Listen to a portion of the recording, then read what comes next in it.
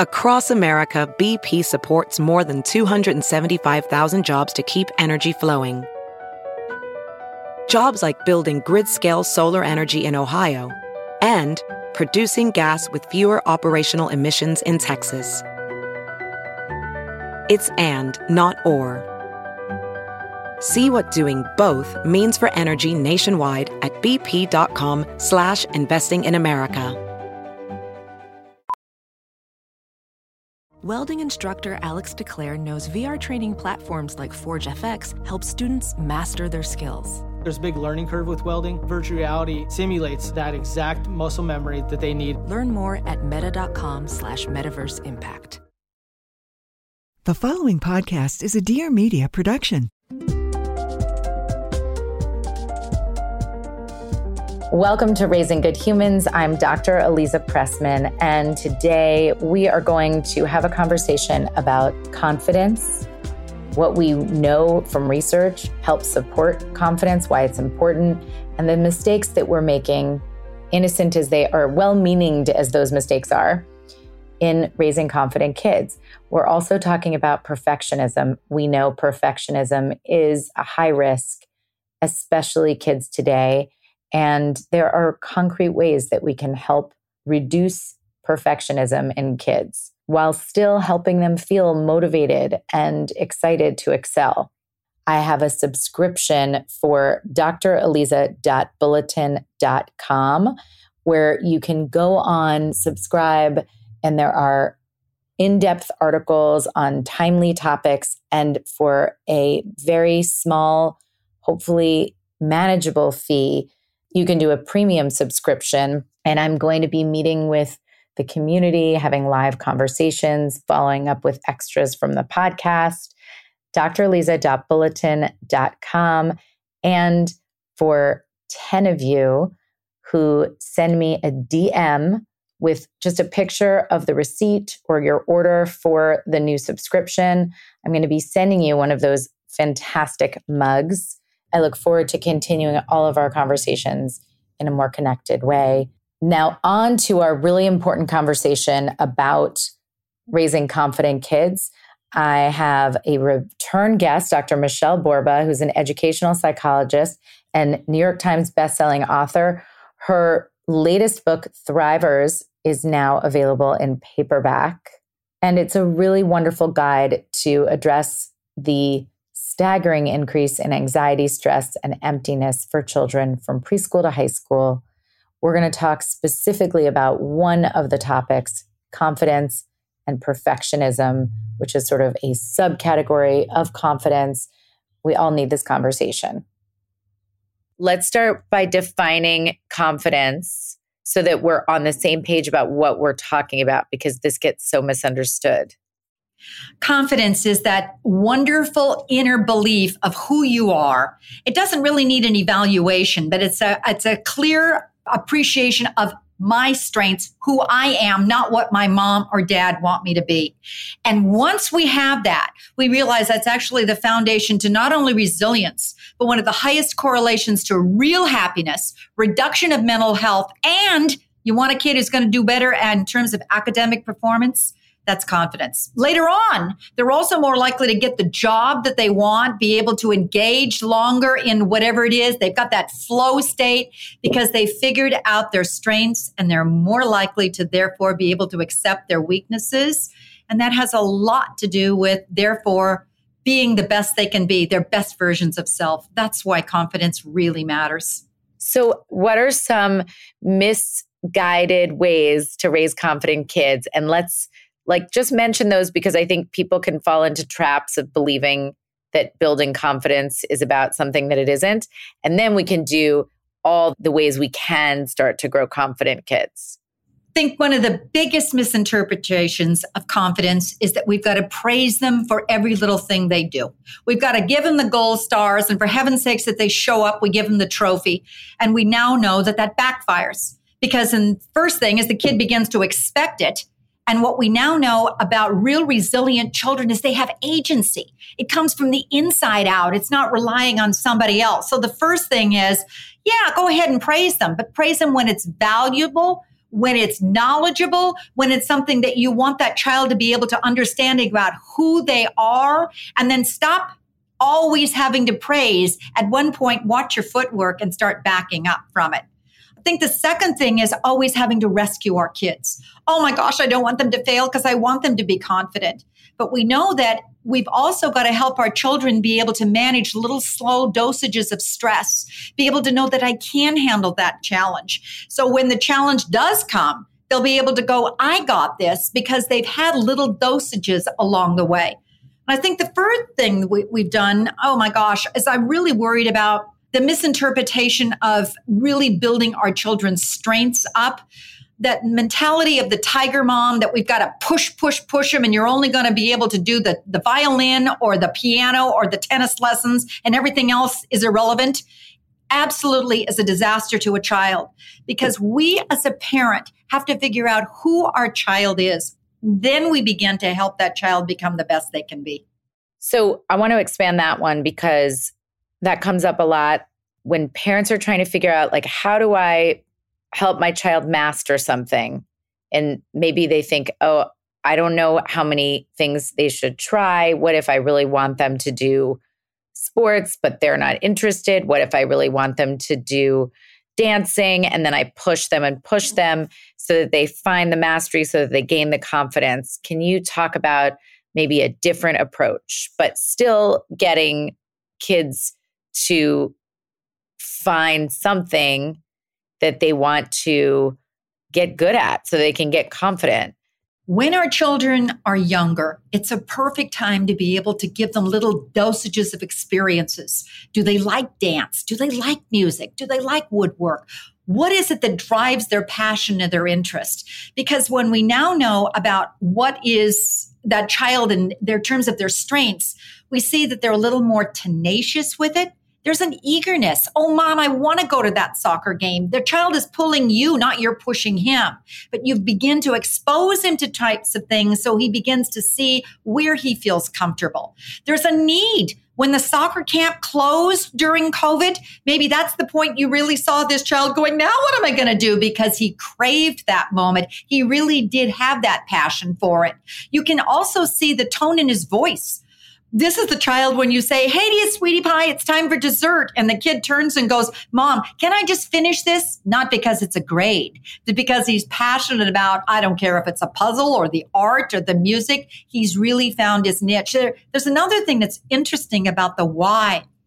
One of the most wonderful studies I discovered when I was writing Thrivers to figure out why kids are resilient was Emmy Werner. She looked at kids, or over 700 of them, growing up in very adverse situations. And she studied the same kids for over 40 years, and she found something very remarkable. 1/3 of them, despite the adversity, they bounced back and they did quite well in life. But one of the most amazing commonalities of why, they had a hobby. They had an interest, and it was that strength area, not that they were necessarily going to win the Nobel Prize or some kind of an Oscar, but they just knew what helped them decompress, knew what gave them that strength from the inside out.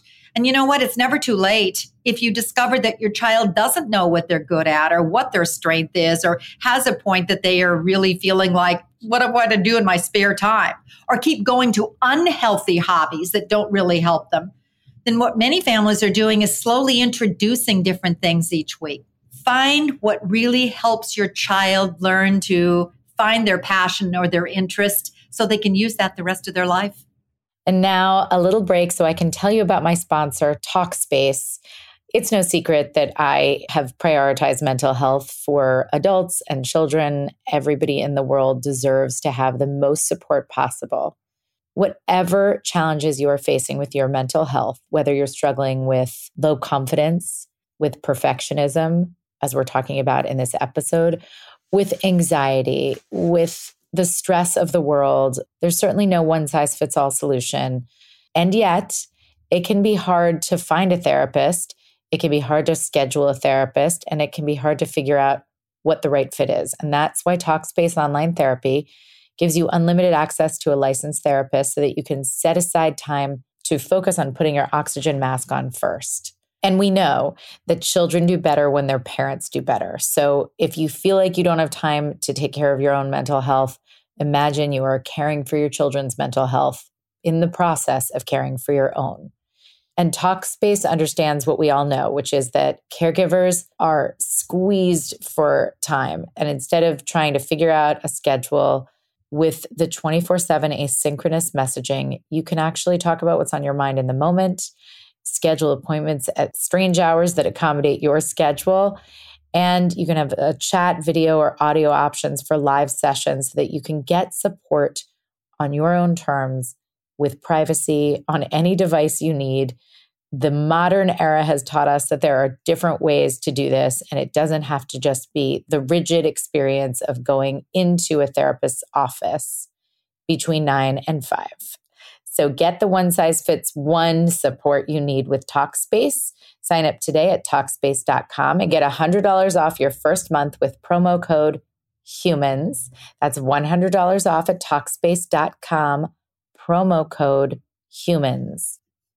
I think I want to highlight what you just said about finding these hobbies, because sometimes people panic, my kid hasn't found a thing yet. But part of that is we have to redefine what the thing is, because what if they really can get deep into bead making, but we just didn't value that as something. But you're saying it doesn't matter what it is. It's that they have something that's obviously healthy and adaptive and not, dangerous. I love that healthy, because I think that's the criterion you're looking for.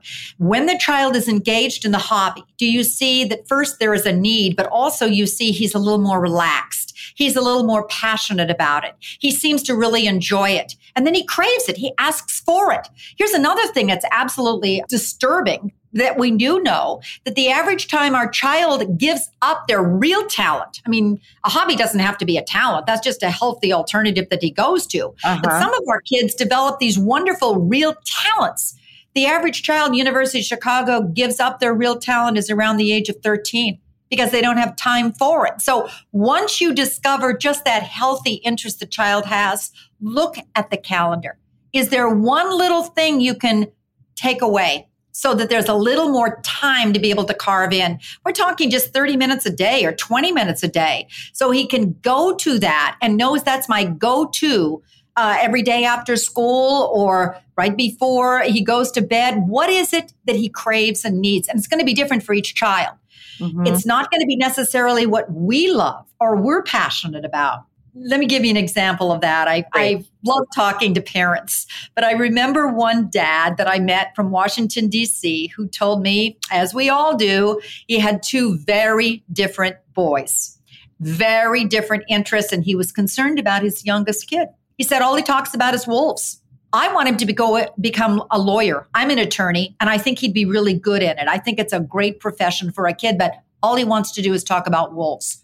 So one day I finally decided to partner him up at a park ranger and go to the park and talk to the ranger. And I sat there with my mouth open because my child had such eagerness, such excitement. He was correcting the park ranger about some of the statistics about wolves. And that was my moment that said, forget law. This kid is into biology. And it was my mistake that I wasn't seeing where my child was, what he needed. I needed to start helping my child become who he was. And there's where I finally realized that's what's going to make him shine. Now, if you can't take classes in something, yes, if you don't have access or the way the world is or the time, but you can see that your child is really interested in mastery of some kind of hobby or they have some kind of talent that they're working on. Yeah. Is it necessary to promote the confidence to give them the opportunity to get better in these bigger ways by, enrolling in programs? Or is it possible for them to sort of drive that train? And I'm not sure if I'm making it clear, but I was just thinking about what if you don't have access to the park ranger, even though I love that story so much. And it's such a good point because so many of our kids have deep interests and we're like, they have nothing that they don't have a thing, but they do. It's just that we don't view wolves as a thing. Well, first of all, we keep watching a little closer. We get an index card and we keep walking around and we notice when our kid gets a little more passionate about something. If we can't figure something out, for heaven's sakes, connect with the teacher or the coach or the grandparent, because sometimes we're losing what we know about our children or what the child is really good at by not partnering with somebody else with saying, boy, when he was over at my house, he really loves art or she really is into guitar. The second thing, this doesn't have to break the bank. There are fabulous YouTube tapes that now train kids in whatever there is, from guitar lessons to whatever. The third thing I'm seeing that many parents are doing is finding another like-minded child who's got a similar interest, partnering those two kids together. And instead of having the child go to the music lesson alone, have him partner with another child and go together, or do a Zoom lesson together, because we've also hit 2 years of our kids feeling very lonely, and how wonderful to be able to share a hobby or an interest together. So just kind of get creative in terms of how am I going to help my child develop this? And what you're looking for is, again, not that he's stellar in it, but it's something that builds his confidence. It's something that he can use as a go-to. And it's something that he can use also to just help him to decompress. Emmy Werner would say that's what's going to help him during the moments when the confidence goes down. He goes back to that hobby and begins to feel more peaceful himself, sees his strength starts to emerge. It's a great way to decompress. And if you have a concern that with the younger kids, it's easier because you can kind of try different things out. You don't have to sign up for the whole year. You can just try different activities until something feels fun and exciting, as you described.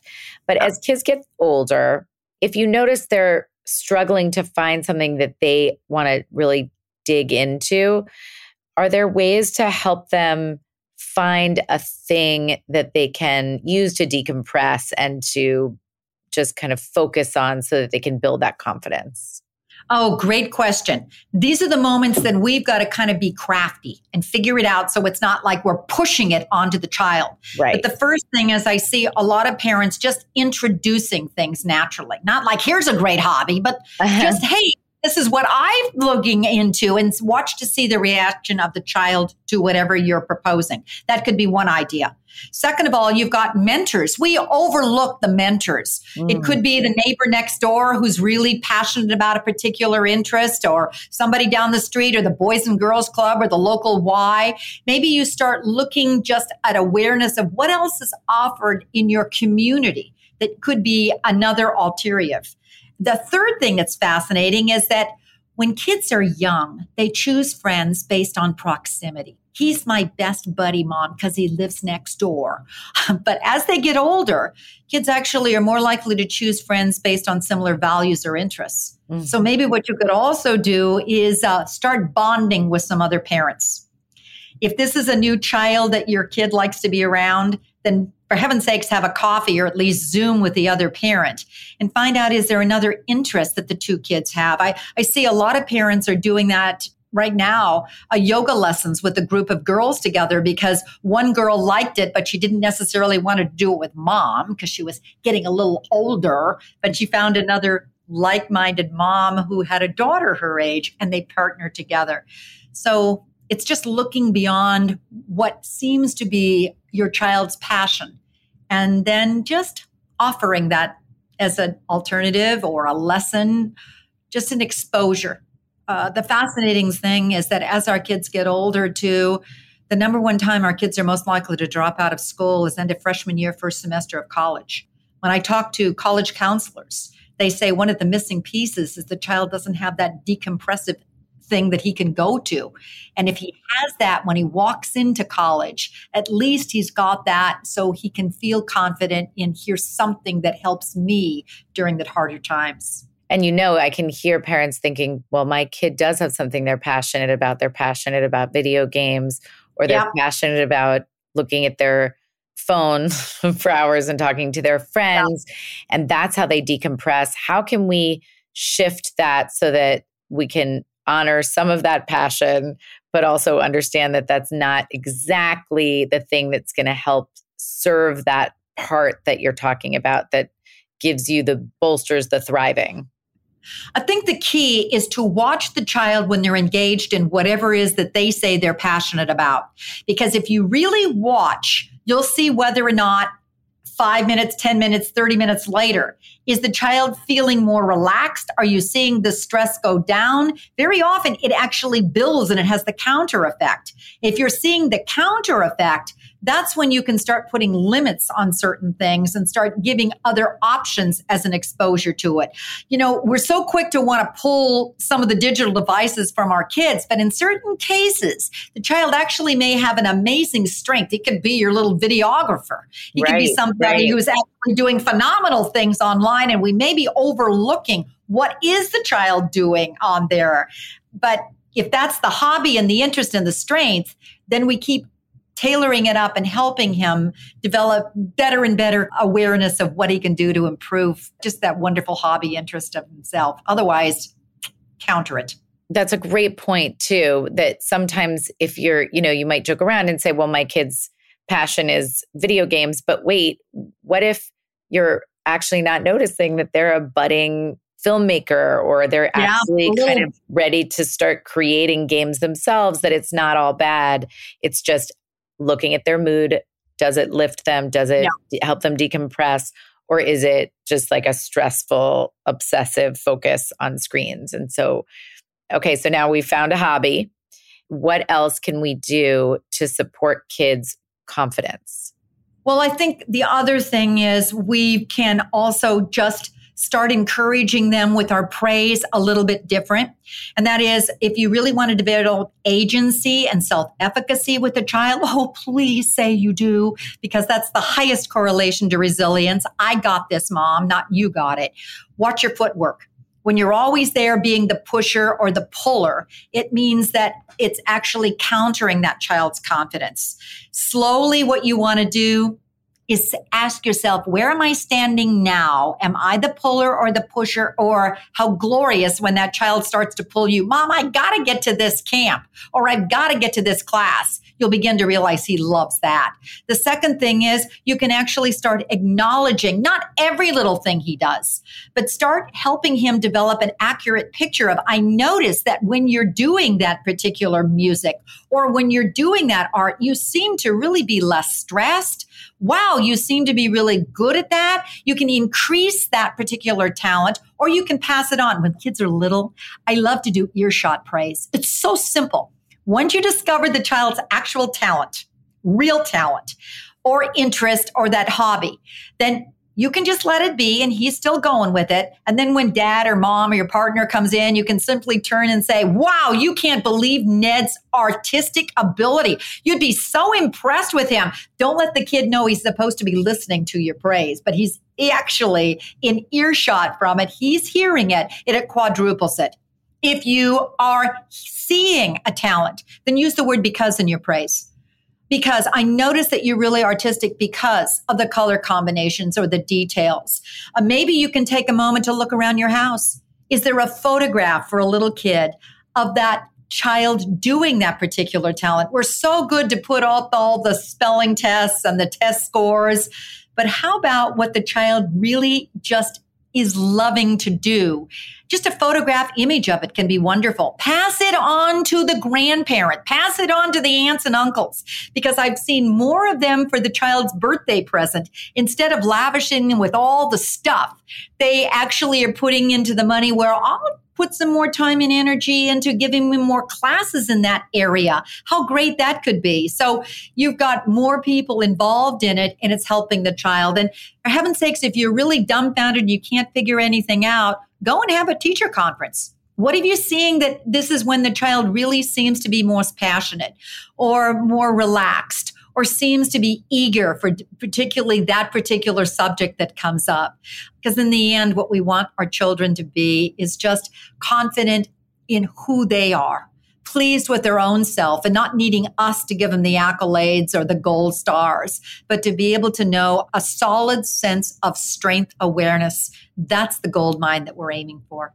And now another break so that I can tell you about ZocDoc. No one knows what you're looking for in a doctor better than you. And no one's better at giving you the tools to find the perfect doctor than ZocDoc. The people who created ZocDoc found the major pain points in healthcare, all the things that weren't working, and they said, enough is enough. Let's make booking a great doctor surprisingly pain-free. So finding and booking a doctor who's right for you no longer needs to be a frustrating experience. Finding out if they'll take your insurance, understanding your needs, will they be available during the times that you need them? ZocDoc can get you those answers pain-free. There are amazing doctors out there, but the ones that really matter are the ones that take your insurance. So with ZocDoc, you can focus on the doctors who are in your network. So that puts you on the path to seeing the doctors that are right for you, and you don't have to waste time hunting down recommendations from your aunt's cash-only chiropractor or the dentist your coworker recommended who's not in your network. ZocDoc is a free app that shows you doctors who are patient-reviewed, takes your insurance, and are available when you need them. Read up on local doctors, get verified patient reviews, and see what other actual people had to say about their visit, so that when you walk into the doctor's office, you're set up to see someone in your network who gets you. Go to ZocDoc.com, choose a time slot, and whether you want to see a doctor in person or do a video visit, and just like that, you're booked. Find the doctor that's right for you. Take care of your health. Every month, millions of people use ZocDoc. Whenever you need to find and book a doctor, go to ZocDoc.com/humans and download the ZocDoc app for free, and then use your search for a top-rated doctor today. Many are available within 24 hours. That's ZocDoc.com/humans, ZocDoc.com/humans. Now, you also mentioned not sort of allowing them to do things for themselves so that they can say, Mom, I've got this, or Dad, I've got this, versus thinking they'll feel more confident because I've set up the perfect, like even packing their backpack. Like we can tend to do all of that work so that we think, oh, they're going to get to school and be more confident because they're set up better. But how is that really giving them confidence when they don't feel like they can do it themselves? Oh, I love you that you mentioned that, because here's the other thing that we do. First of all, it's easier for us to pack the backpack, right? Yeah. It's like just less time. Yeah. But in the end, if we want the child who's going to be able to live well without us, and that's our goal for parenting, then we got to maybe take each week or every month and take a serious moment to look at what our kids are capable of doing or what we're robbing them of learning because we're doing it for them. So maybe it's choosing a task each week. Maybe it's from making the bed or doing their own art or whatever the task is. Identify it. Then what you do is these little steps. It's real simple. Show how to do the task to your child. Show it. Don't tell them, show. Then the second thing is you do it together.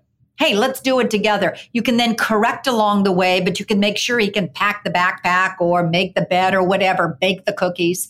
And then the third thing is you take one little step back and you say, show me. Once you know that your child can do it, keep walking back and say, you got it, sweetie pie. Here's your new rule. Never do for your child what your child can do for themselves. That's how you're going to raise the confident child. It's a slow process. It's never overnight. So how do we bring in the kids who, even when they're doing great, are just criticizing themselves and saying, I'm an idiot, or I can't do this, or I'm so bad at this? How do we help them without just saying, no, you're amazing, you're amazing? Because kids have a pretty, we want them to have a realistic appraisal, not too amazing, not too, I guess, I don't know what the word, like not too high or too low in their assessment of what they're doing, but actually realistic. But what if it's not realistic? What if they're just bagging on themselves because that's just sort of their spin when they, they get an A-, or when they just didn't win the game, or when they tried something and they just feel like I keep trying and I'm not getting better? How can we help them feel confident enough to keep going without giving them pretend or unauthentic praise? The most important thing we have to do is realize that our kids are really looking to us and don't want to disappoint us. Perfectionism starts at an actually very young age. And the first thing we have to do, I think, is look at our expectations. I always tell parents the best expectation is like a rubber band. Your goal is to figure out what your child is capable of doing and then gently stretch them one step more, one step more, one step more without snapping them. With some kids, they get overwhelmed with the whole thing. I can't do it. So I'll just give you a little point on this one. Mr. White was my piano teacher way back, and I hated piano because of Mr. White. And the reason was that he was a perfectionist. If I made one mistake anywhere in the recital or anywhere in the piece, he'd stop and make me start all over again.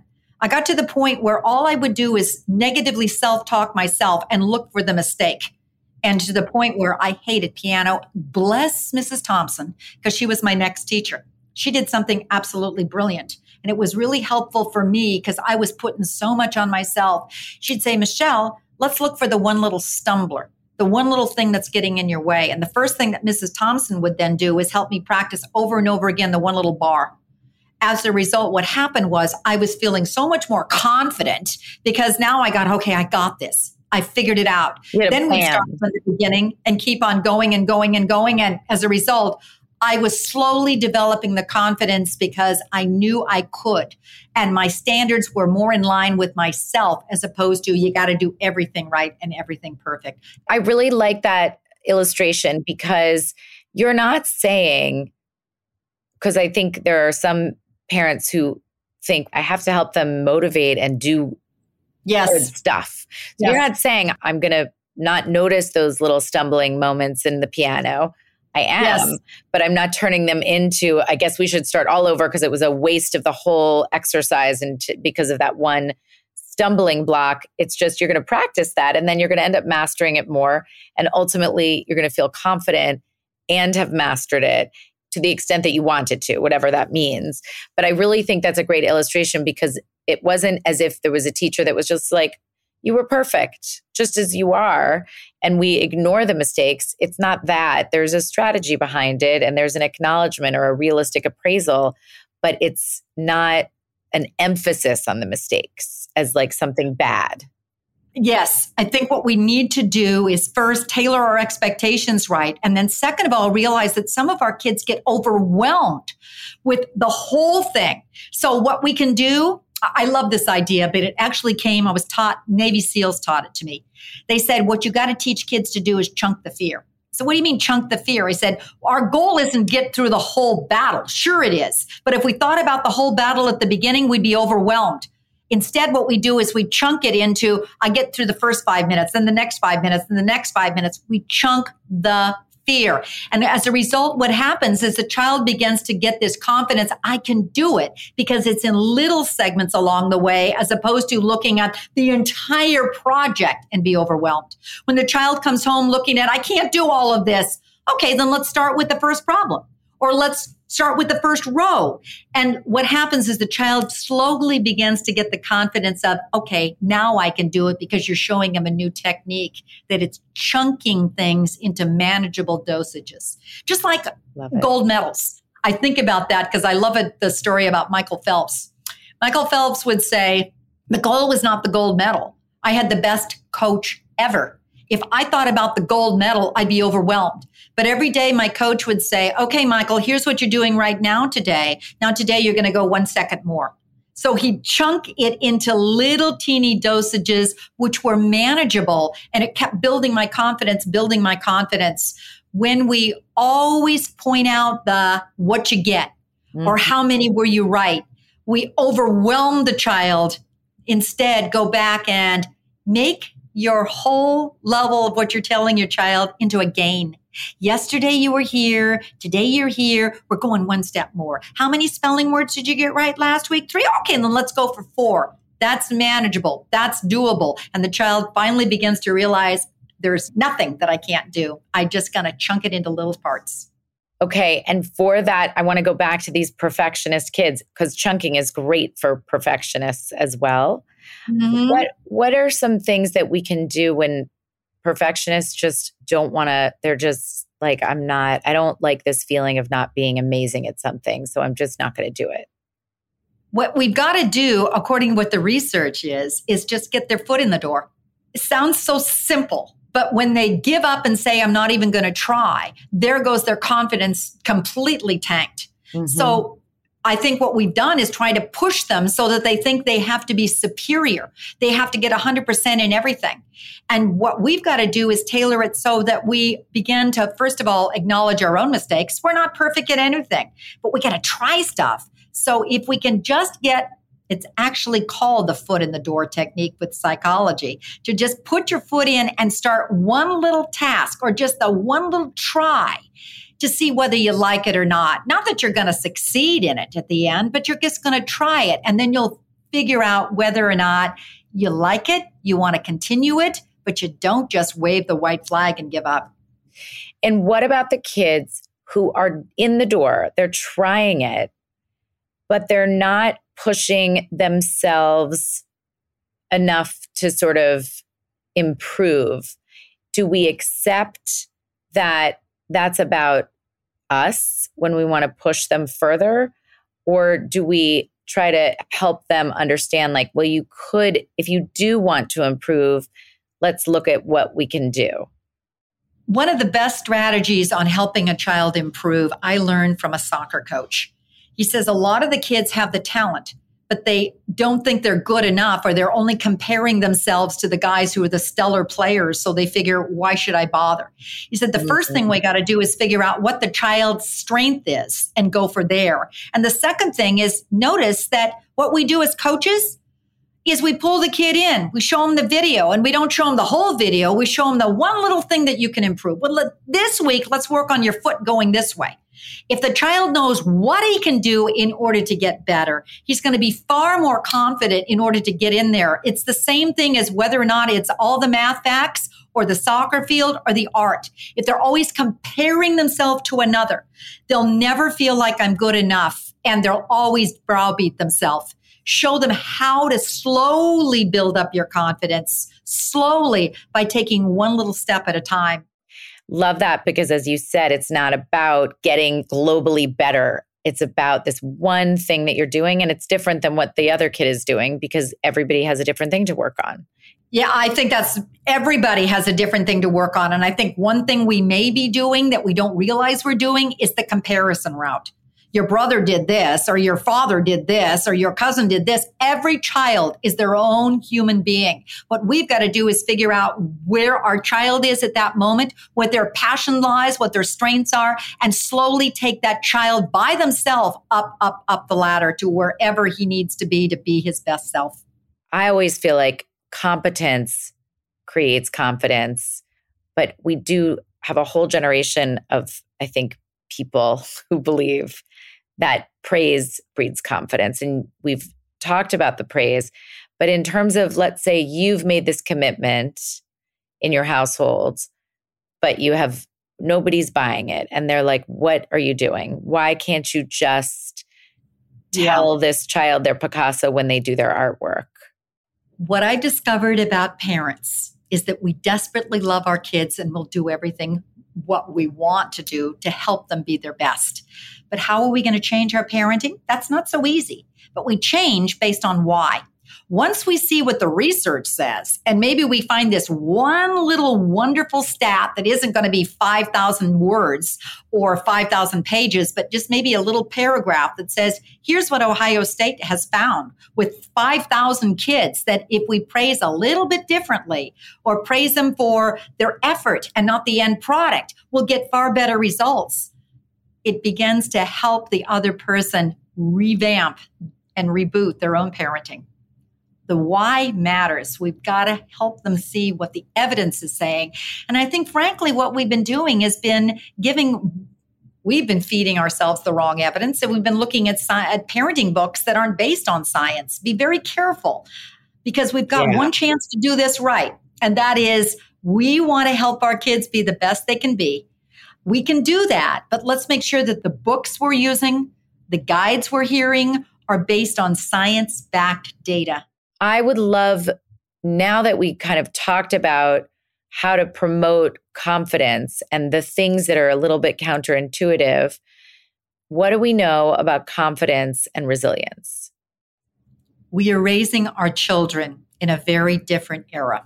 different than our childhoods and just different from 2 years ago.